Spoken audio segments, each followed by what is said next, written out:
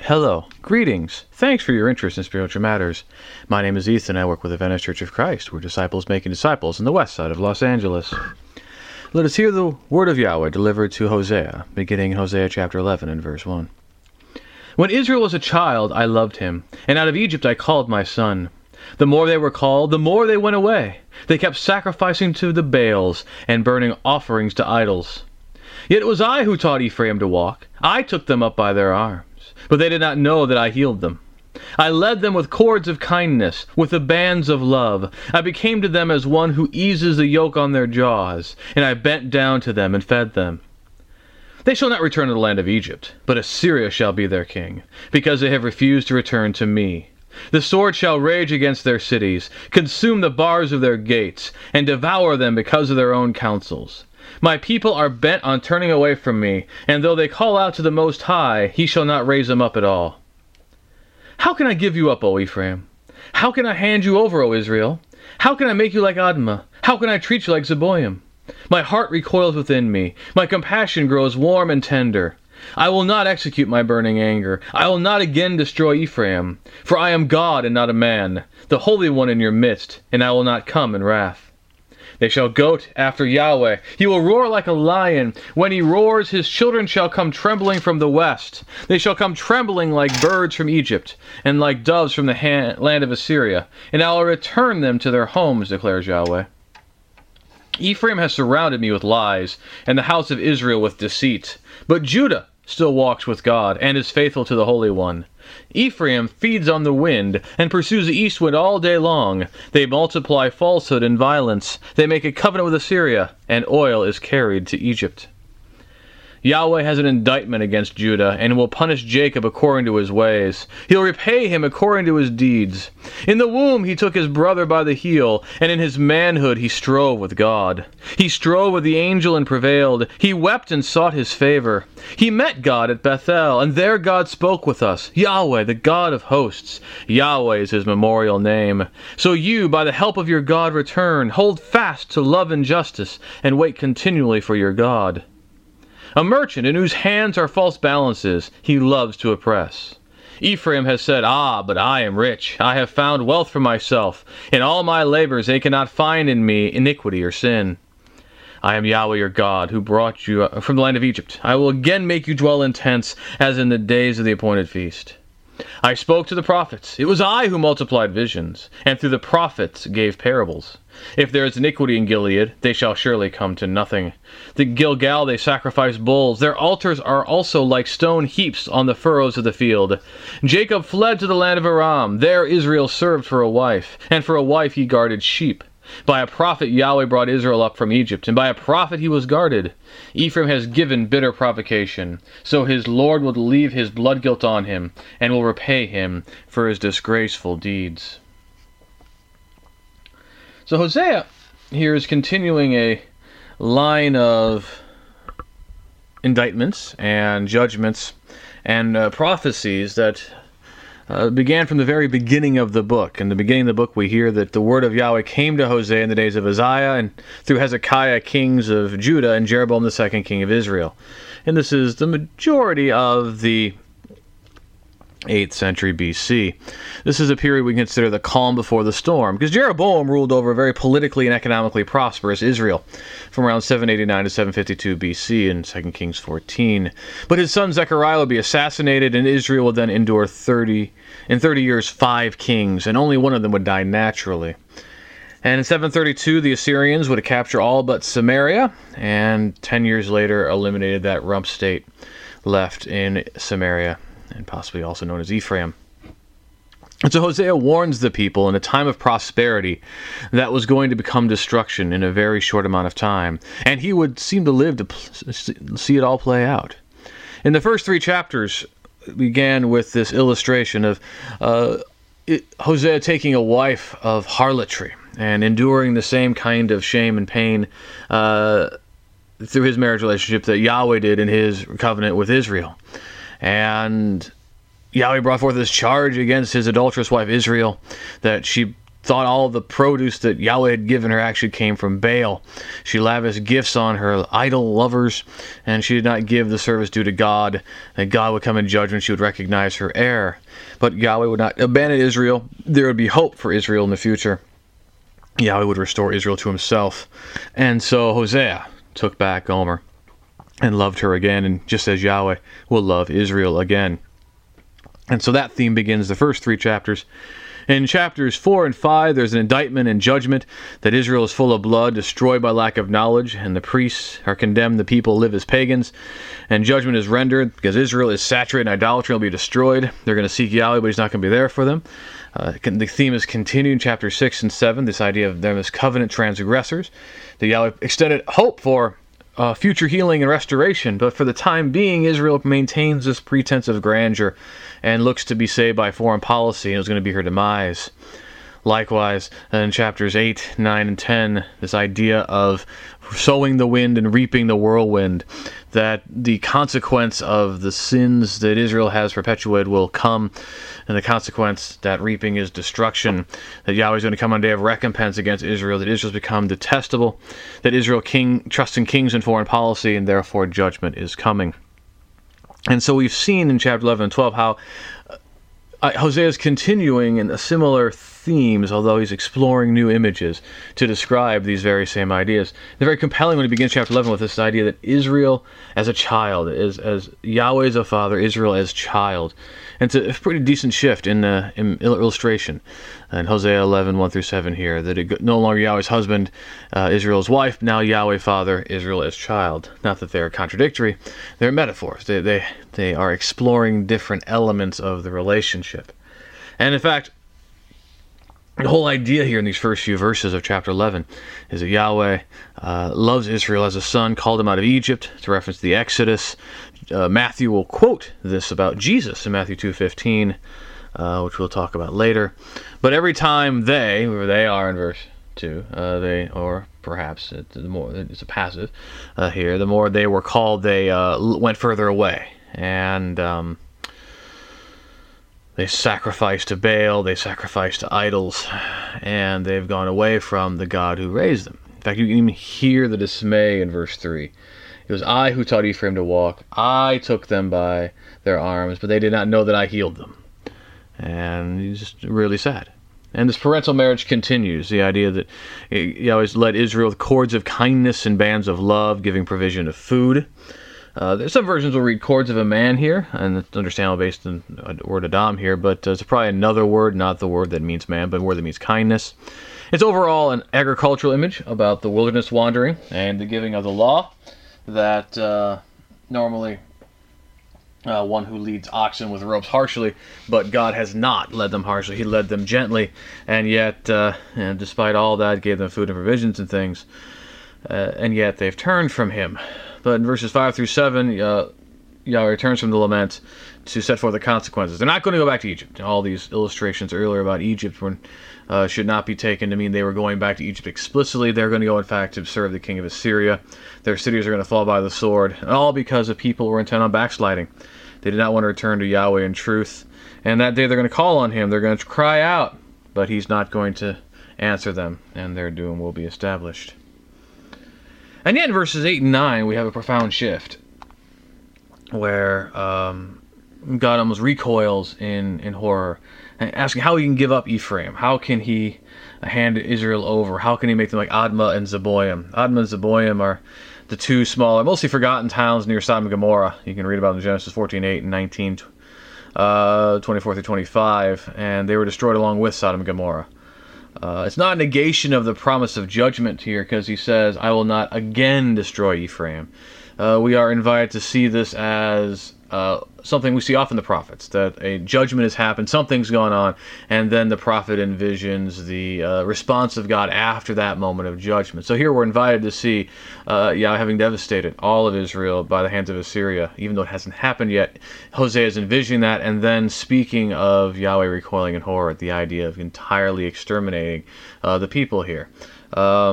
It's a testimony to Yahweh's covenant loyalty, that even though he needs to exact righteous judgment against the recalcitrant rebellious Israel, he still yearns for them to return, yearns to heal them, yearns to make sure they are not exterminated. And it's important testimony. Yahweh is God and not a man. Man is made in the image of Yahweh. Man is corrupted. Yahweh has not been corrupted. And so Hosea then envisions in verses 10 and 11 a day when Yahweh will call Ephraim and Israel back like a lion. They come trembling out of exile, fearful, but yet they come to follow the Lord. And there's this little vignette here between the images and before the indictment here, variously put. It's chapter 12, verse 1 in Hebrew, chapter 11, verse 12 in our English Bibles, and also in verse 1 of chapter 12, this idea that Israel surrounds Yahweh with lies, but Judah is striving for faithfulness. Ephraim is feeding on the wind, participates in violence, and they're trusting in foreign policy, and it's going to be their undoing. It's interesting, then verse 2, Yahweh will have an indictment against Judah as well, but then verse 12, they're walking with God and faith with the Holy One. And it shows there's this ambivalent handling of Judah in Hosea. We tend to assume that the prophets should have a better view of Judah in general, although they are very clear-eyed about the sins of Judah, even though there is the temple there. They don't have a statue in it.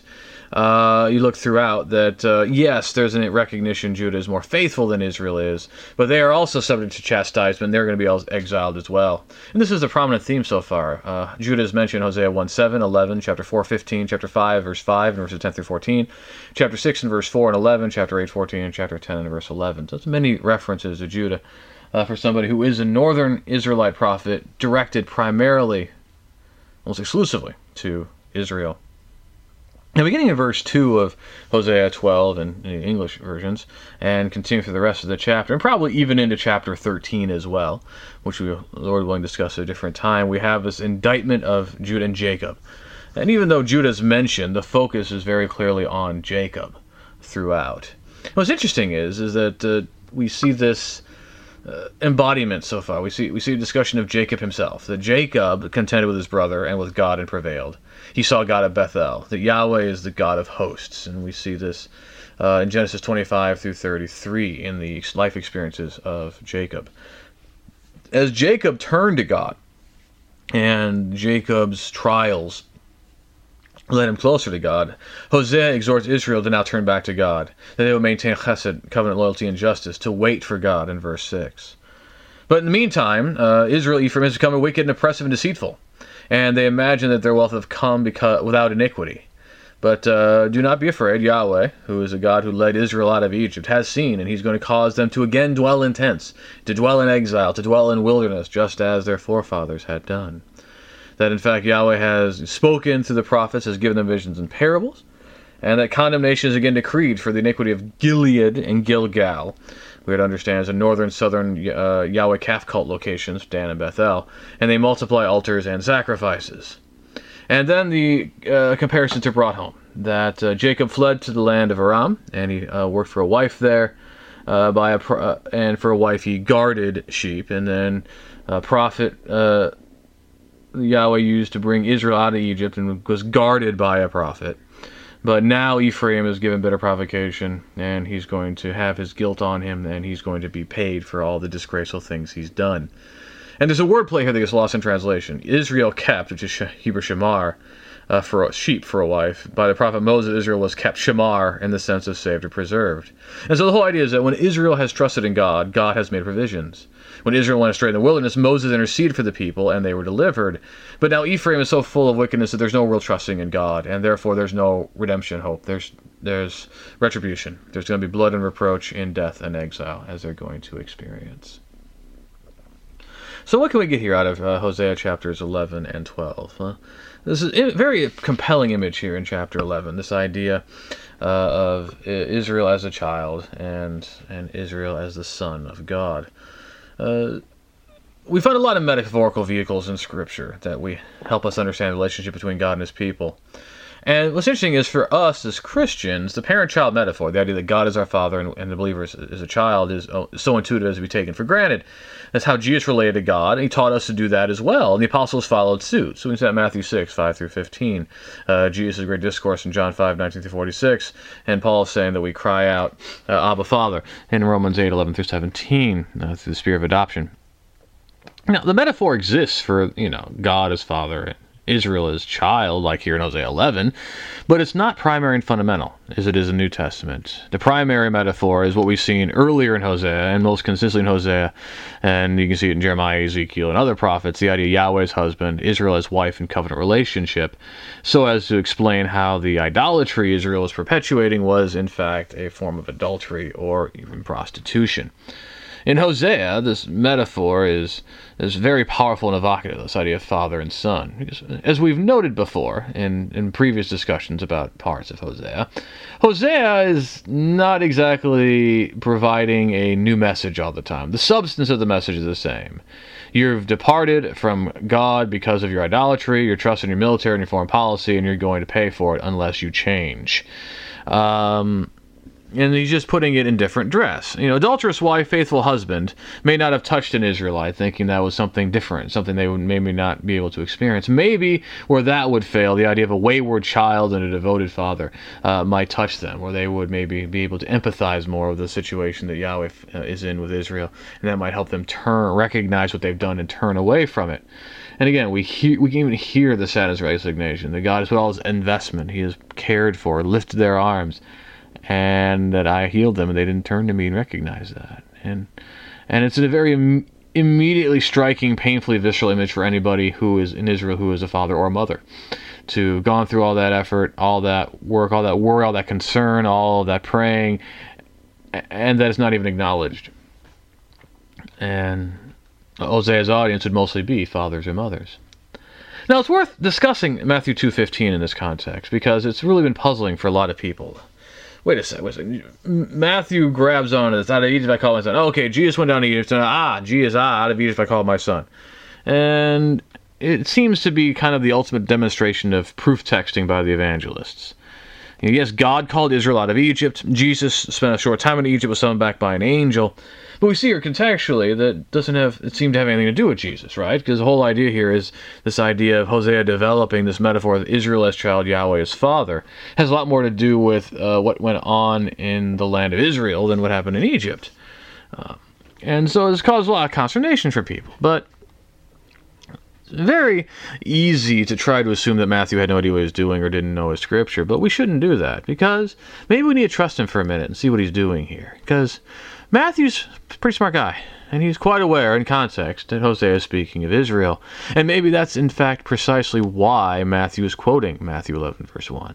Because Matthew sees what Hosea is doing himself and does the same thing. So what's interesting is we're going to see in Hosea 11 and 12 that Hosea keeps going back to past events, envisioning the impending exile that they're going to experience, in terms of the exile that the Israelites experienced in the days of Egypt. He understands Israel's behavior in terms of the patriarch that gave him their name. And so if you can understand the behavior of the nation of Israel in terms of Jacob the man, is it a stretch to embody the story of the nation of Israel and Jesus of Nazareth, to go the other way? And I'd suggest, therefore, Matthew really does perfectly understand Hosea, and he's trying to show that Jesus is the fullness and completion of what God has attempted to do through Israel to nation. That Jesus would undergo birth, deliverance from Egypt, a sojourn in the wilderness, time in the land, and exile and return,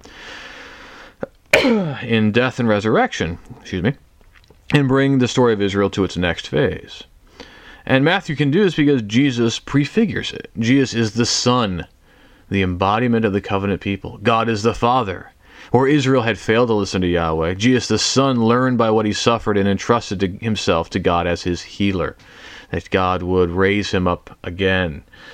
What Israel should have recognized Yahweh was doing for her, Jesus trusts in, and therefore Jesus embodies what Israel has not been doing while embodying the story of Israel. And it's through what Jesus accomplished that we can now reckon ourselves as children of the Heavenly Father, because of what Jesus has done for us. We also get the startling picture in verses 8 and 9 of chapter 11 with Yahweh recoiling in horror at what will be done to Israel and Ephraim, that his heart and compassion are turned again. This is not God contradicting himself. It might be easy to think that, how can you be denouncing them all the time and then all of a sudden say something like this? Well, it's a trope we see frequently in the prophets, that there's this idea that after the judgment's taken place, that there's this hope of healing and recoil of what's happened. And this message of hope, ironically. Yes, Israel is being judged very sharply right now, and for good reason, but Yahweh's going to relent. He's not going to exterminate his people, and he even speaks about restoration. Now, unfortunately, in terms of any kind of substantive restoration, but Second Temple period is disputable, and it's most likely fulfilled in the coming of many who lived in Assyria to the gospel of Christ in the 1st and 2nd century and continuing. But we do well to also reflect on this little story in terms of our own theology, because one of the pillars of post-apostolic ideas of God involves impassibility, that God is not moved by emotion. And there's some solid reasons to uphold as God is impassible, but we can't turn God into an automaton in the process, because God does experience genuine recoil and horror, and this passage speaks toward God's great chesed, his great covenant loyalty, his stronger desire to save and to bless than to condemn and destroy. And then the question comes to us, can we be okay with that? With God being that way? Can we draw strength and encouragement from God being that way? And hope and trust our own salvation in him. At the same time, part of the logic he uses there is that Yahweh is a God and not a man in Hosea 11:9, the Holy One in the midst of Israel. In context, yes, Hosea is assuring Israel. Humans are blindly motivated by greed, lust, and hate, and they commit genocide and ethnic cleansing. Yahweh's judgment is measured, and he's not going to fully destroy Israel. But it's good to remember in general what Hosea reminds us, because it's easy sometimes to get very caught up in Jesus' incarnation, to think that God, maybe even the Father at some point, had been human, as some religious groups like the Mormons have posited.